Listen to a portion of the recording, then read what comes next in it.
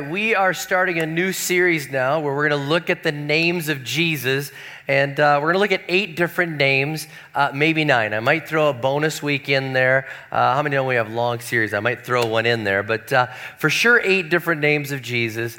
And as we do this, my hope and prayer is that we'll understand who Jesus is more. That as we look at different names for Jesus, we're going to understand him, have a greater revelation in times of trial or struggle or things. Different names that we understand Jesus by will help us and give us strength. And some of you are like, wait, I thought his name was Jesus, and it is. But there are over 100 different names, hundreds actually, that describe who Jesus is, that he can be called by, and different ways for us to understand who he is as Savior of the world and Jesus Christ us. And how many know the name Jesus, again, most popular, that is the name that we know our Savior by the most. And there's an old song when Jesus, there's just something about that name. Some of you are singing along with me. I saw you. That means you're old. All right, come on. All right. But we got our new song on our CD, Jesus, Your Name is Greater. But the name of Jesus, there's something there. It's so powerful. And it is really the name that we know our Savior by. And we know this from history that a lot of people like to name their child Jesus. In the Jewish faith, in the country of Israel, the Jewish people would name their child Jesus because it was connected to Joshua, meant deliverer. And at the time of Jesus' birth, there were about 19 other contemporaries that we know that had some fame to them that were of the name Jesus. But the name Jesus, when it refers to Jesus Christ of Nazareth, when we're talking about this man, this Savior, he stands apart. He stands apart. And it's interesting that the name of Jesus is super popular. People are naming their kid Jesus. All sorts of people are naming him Jesus. When Jesus comes on the earth, dies on the cross, comes back from the dead, all of a sudden, everyone stops naming their kids Jesus.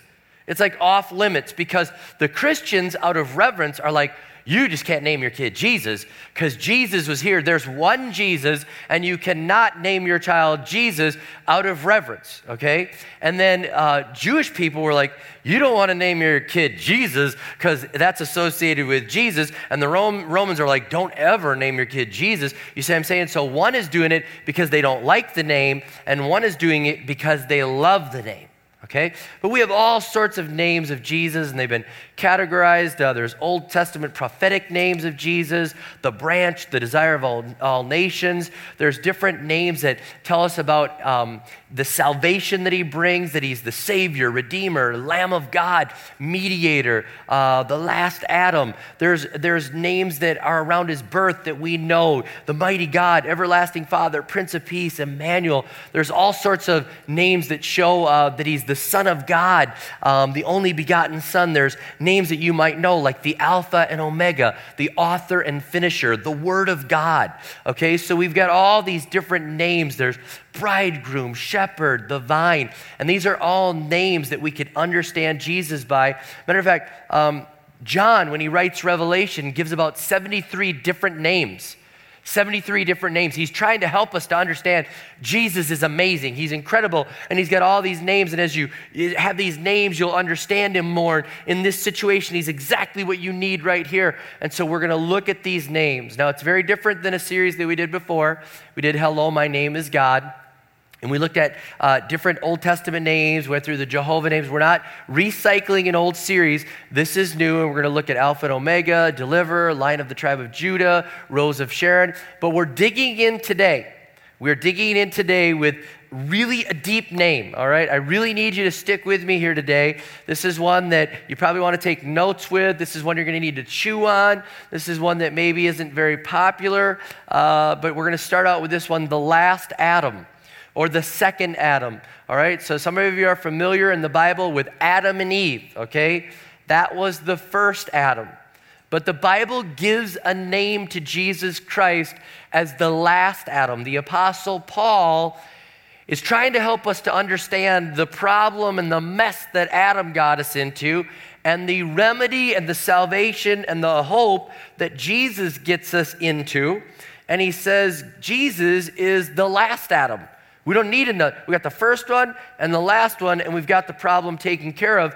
And in 1 Corinthians 15, verse 45, it says, "So it is written, the first man, Adam, became a living being, and the last Adam, a life-giving spirit." So this is where we have it.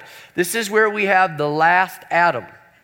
Now, some people will also say that Jesus is not just the last Adam, but he's the second Adam. And second Adam is implied in the way that Paul contrasts Adam to Jesus.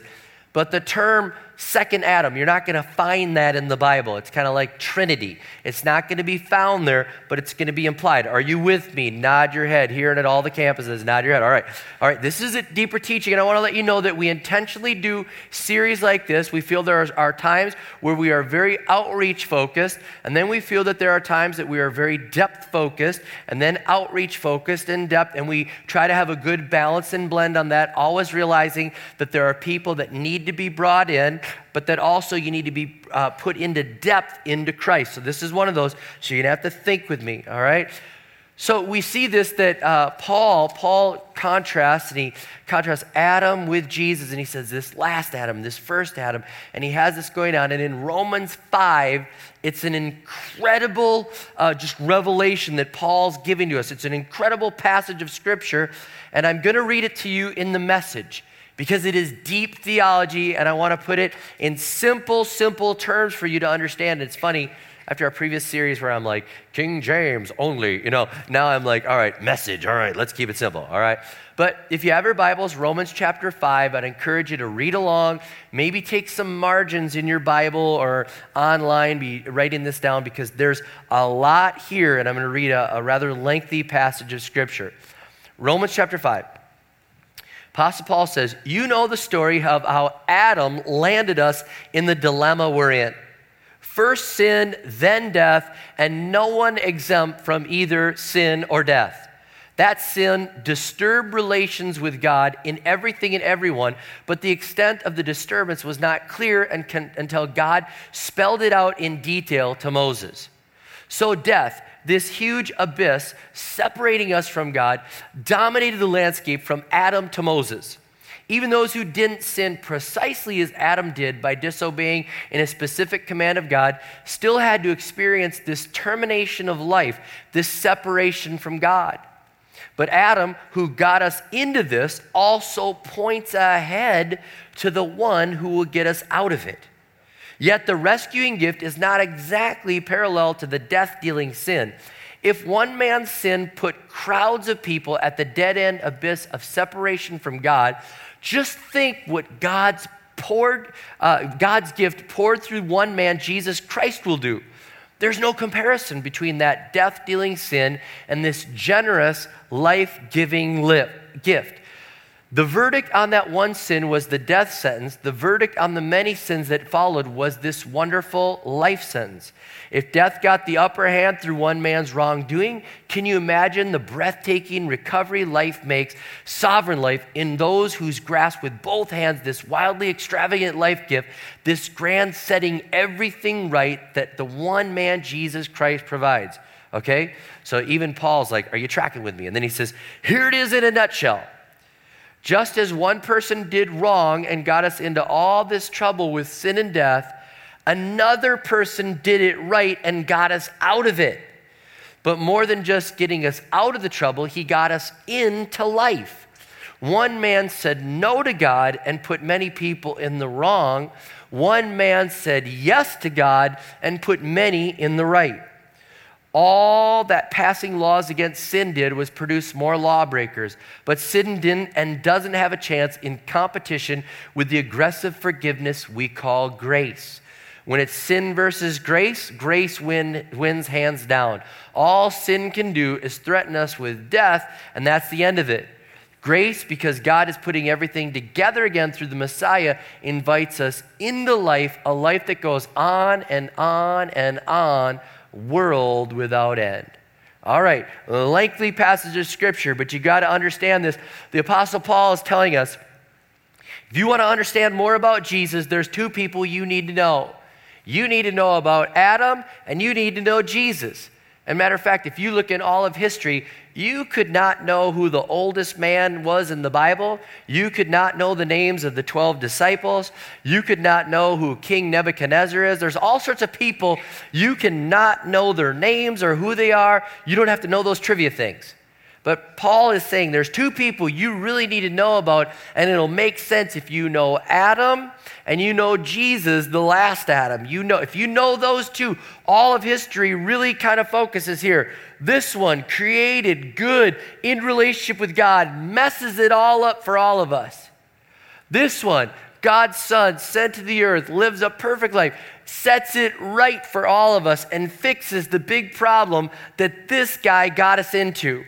And he's saying, if you understand this, you are on your way to understanding how much God loves you. You are understanding how bad sin is. You are understanding what is going on in your life. And if you're not aware of this, and again, I just am assuming with this series and where we understand our culture is that a lot of people here are believers. But if you're not familiar with that story, it's in Genesis 3 where Adam messes up and gets us into all sorts of trouble. And the Apostle Paul starts kind of sharing like Adam did this, but Jesus did this, and Adam did this, and Jesus did this. And the Bible is full of this imagery. It's in there. And as you're reading, you're kind of like, aha, you see this. You know, the first Adam, he brings death into the garden of life. Second Adam, or last Adam, Jesus, brings life into the cemetery of death, which is like a garden that was death, and he brings life in. So they're like reversing, okay? The first Adam goes into deep sleep, and out of his side, his wife is formed. That's what the Bible tells us. The second Adam, in his death, his side is pierced, water and blood pour out, and right after that, the church is formed. His bride is formed. It's interesting, okay? The first Adam disobeys with a tree. Don't touch that tree. You can touch everything else. Don't touch that tree. He disobeys with the tree. The last Adam obeys with the tree and dies on a cross made from a tree. Okay, and so this stuff is going on. The first Adam was created on the sixth day. The last Adam dies on the sixth day and basically brings us into new life, new creation. And it's kind of neat that it was a Friday of all the days. I mean, here we are. All these things are going on. There's all this rich imagery that Paul's trying to help us to understand. And a lot of us don't ever think about this. We don't ever think about this. And again, in this series, I want us to grab it, understand who Jesus is, understand him, love him more, have a greater understanding so we can convey the truth of who Jesus is. Now, this has been pointed out by other pastors, but I'm going to look at three just comparisons and three contrasts between the first Adam and the last Adam that was in our text. And the first one is the first Adam he trespasses and brings a penalty, and the last Adam brings us a gift. So we have trespass with a penalty, and we have a gift. And this is what it says in verse 15. Yet this rescuing gift is not exactly parallel to the death-dealing sin. If one man's sin put crowds of people at the dead-end abyss of separation from God, just think what God's gift poured through one man, Jesus Christ, will do. Okay? So he's saying this. Adam was supposed to not touch the one tree. Leave it alone. No trespassing. Think about it. God's like, I've created this paradise for you, Adam, and you and I are in relationship, and the deal is you can't touch that one. Everything else you can touch. Have fun. Go. Be fruitful. It's going to be amazing. Touch anything else. Not that one. Are we good? No trespassing sign. But he did like we do. How many know we see a no trespassing sign? We're like, oh, what does that mean? What's behind there? Do they have a dog or a gun? I will stay out then, right? You know, you're like quantifying. How bad is the punishment if I cross line? The other day I was trying to send a letter, and I was trying to pull into the post office in Burnsville. And, I should be able to drop off a letter. And I pulled in the parking lot, and I was like, no trespassing, U.S. Postal Service property. And I'm thinking, it should say, you may be shot. And I'm like, I'm getting out of there. It's the post office. It felt really intimidating to get out of the post office. I turned in the wrong way. And I was like, I just want to drop off a letter. Maybe you've been to a place where there's land, and you want to go on. It says, no trespassing. And so he's saying the first Adam trespasses and does this, and you think about it, his sin was really saying, I'm more important than the things God wants me to do.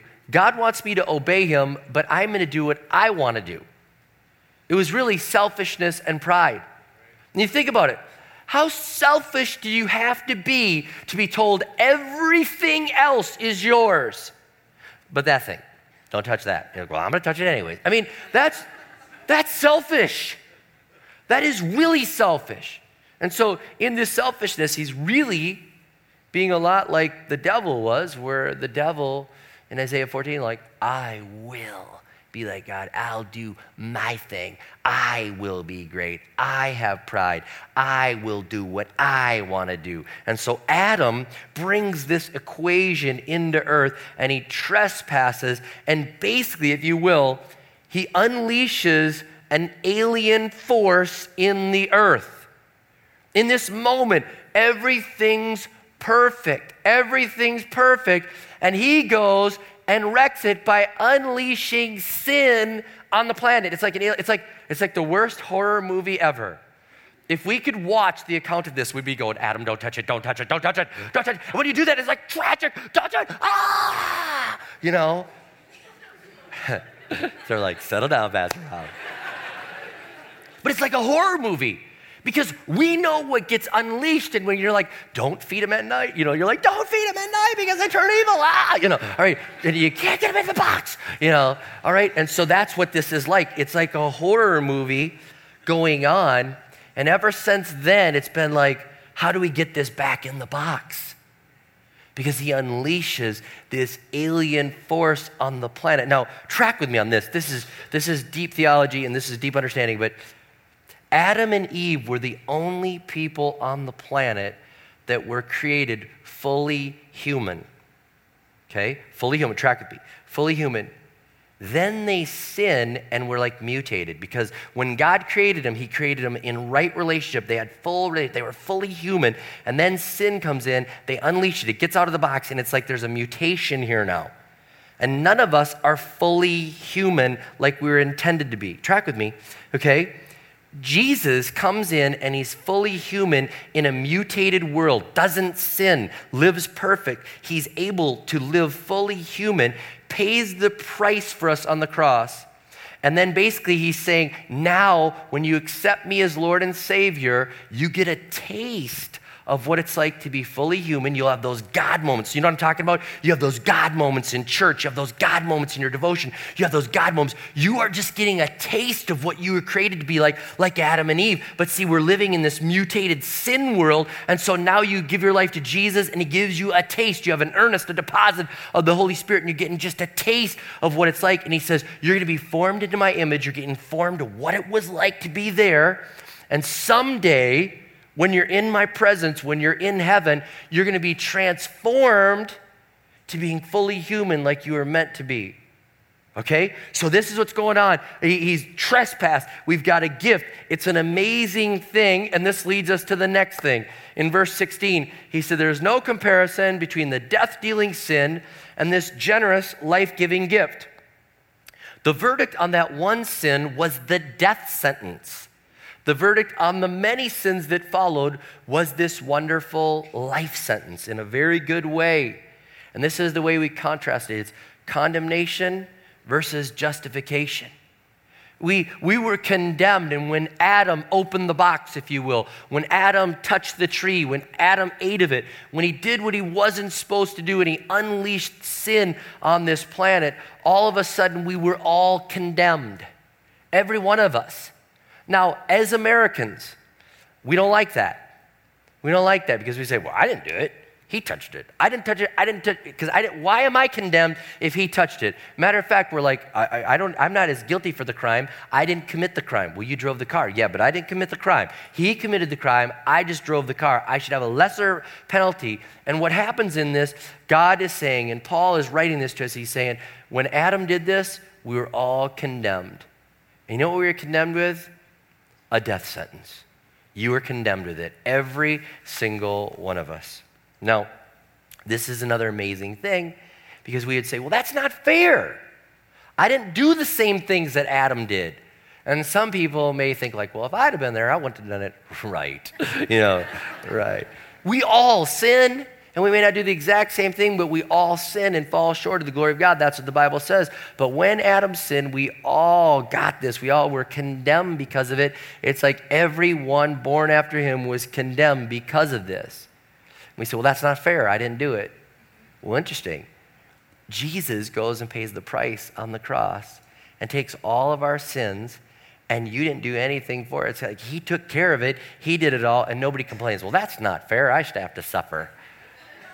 That's not fair. I mean, it's just not fair. I mean, I deserve something. I know we do, but instead we say, that's not fair, but I love it. Grace is amazing. So it's both sides. It's not really fair that Adam did it and everybody got it, but that's the way it works. And it's not really fair that Jesus took it for you and I, but that's amazing and incredible, and we get in on this. Condemnation and justification, one man, one man. He condemned us all, he justified us all, and it's an amazing exchange that's going on here. You can understand that. This is a simple way to understand it. We were ruined by Adam, and we're rescued by Jesus.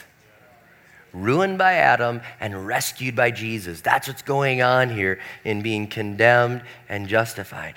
Now, it's an interesting thing here. Paul is writing this, and he's saying, God didn't just send Jesus to take care of this, and he doesn't just pick up, here. He's taking care of it, and he's doing it, and he's making it incredible, and he's taking care of not just Adam's problem, but he's taking care of all the many, many, many, many sins.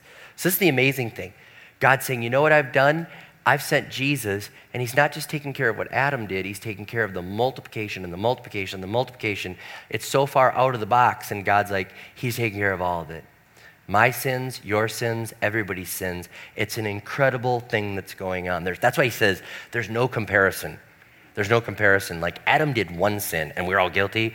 Jesus took everyone's sins and made us all not guilty if we ask for forgiveness. It's an amazing exchange. All right, last one here, verse 17. If death got the upper hand through one man's wrongdoing, can you imagine the breathtaking recovery life makes, sovereign life, in those who grasp it with both hands, this wildly extravagant life gift, this grand setting everything right that the one man, Jesus Christ, provides? And he said, because of this, death got the upper hand. When Adam sinned, death came into the earth. Now you got to understand this again. We were not created to die.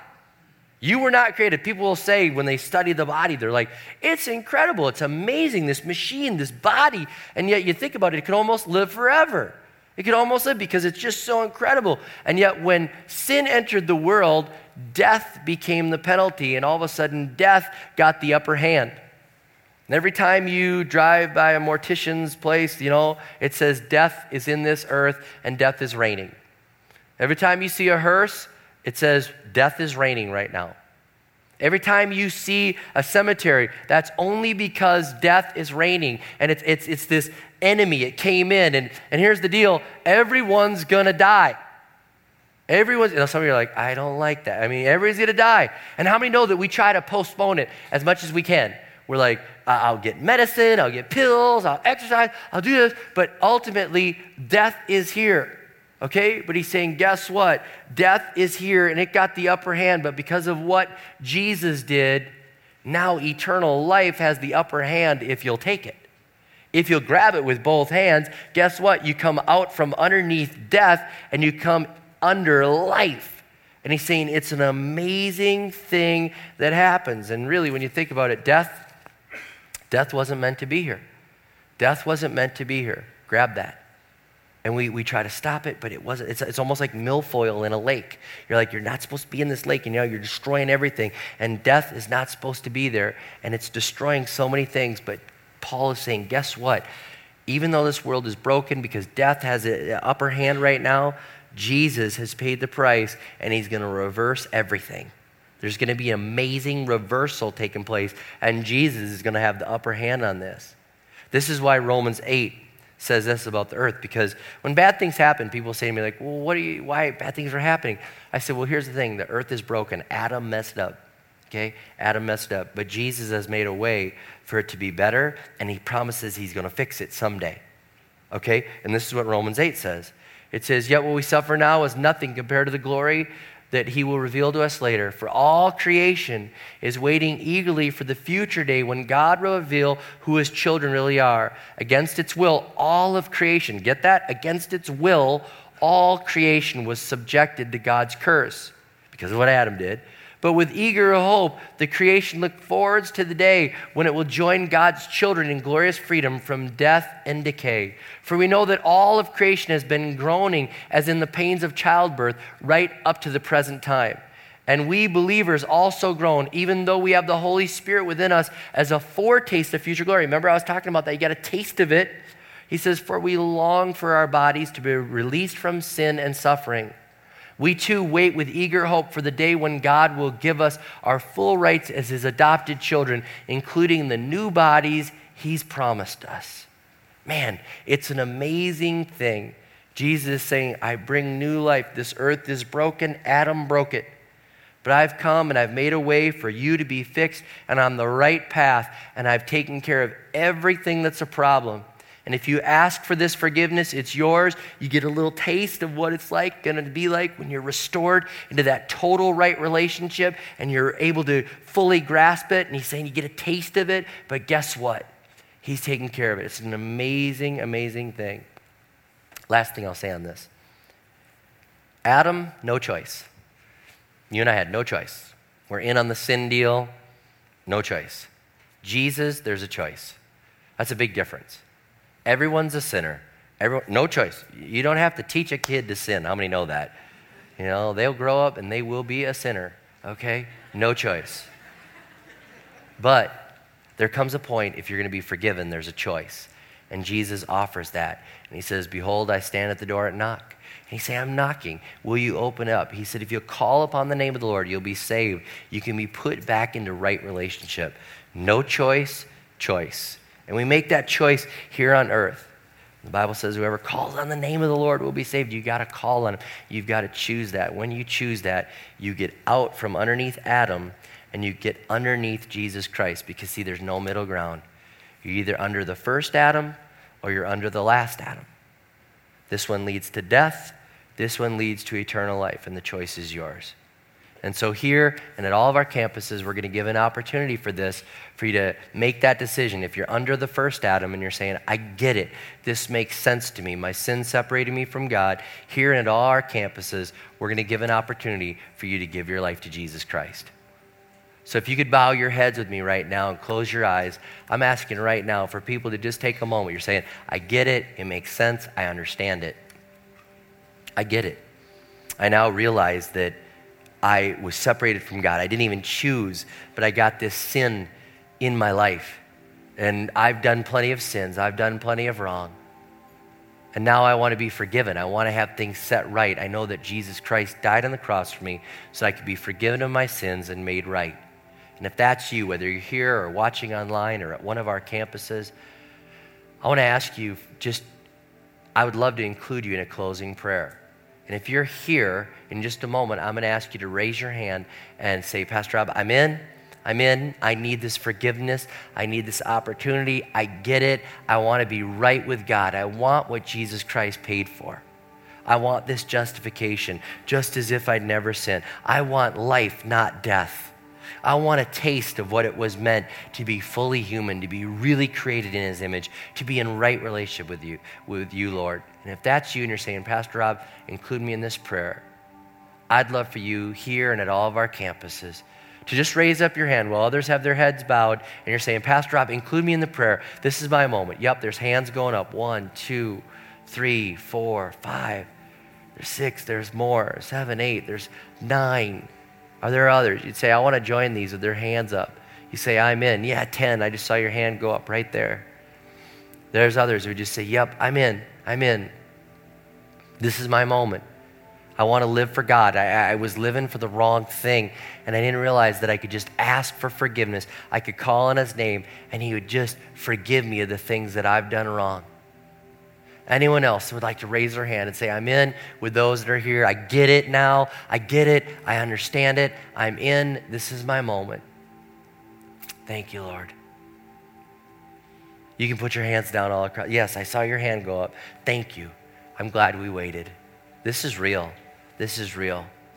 This is real. So many of us here have done this, and we've asked Jesus to forgive us of our sins. And I'm going to ask you to do the same things. With your head bowed and your eyes closed, I'm going to lead in a prayer, and I'm going to ask that you'd repeat it after me out loud.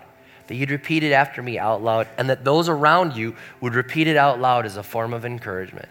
All right, so let's pray this together. And the Bible says if you believe it in your heart and you confess it with your mouth, you will be forgiven, and eternal life will be yours.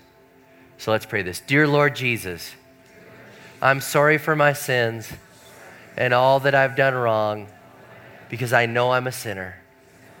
And I ask for forgiveness because you paid the price. You died on the cross and you rose again, and I believe that. And I receive forgiveness that you paid for. I pledge now to live for you for the rest of my life. Give me the strength to live for you. You're my Lord and Savior. I receive this free gift in Jesus' name. So Lord, I thank you for those that prayed this. They prayed it. You did it. You did it. They did nothing to have this sin brought on them, but they made a choice to respond to grace. That's all they did. They just said yes to grace, and now grace has been given. It's an amazing exchange. And when it's grace versus death, Apostle Paul says, grace wins hands down. And now they've been given grace, they've been given life, they've been given eternal life, they've been given a relationship with you, and now you've restored them to our Heavenly Father, and we thank you for that. I just thank you for this decision, this new faith in them, and I pray that they grow in this, walk in this, and love the fact that you forgive them of their sins. Thank you for this, Lord. I thank you. In Jesus' name I pray. Amen. Amen.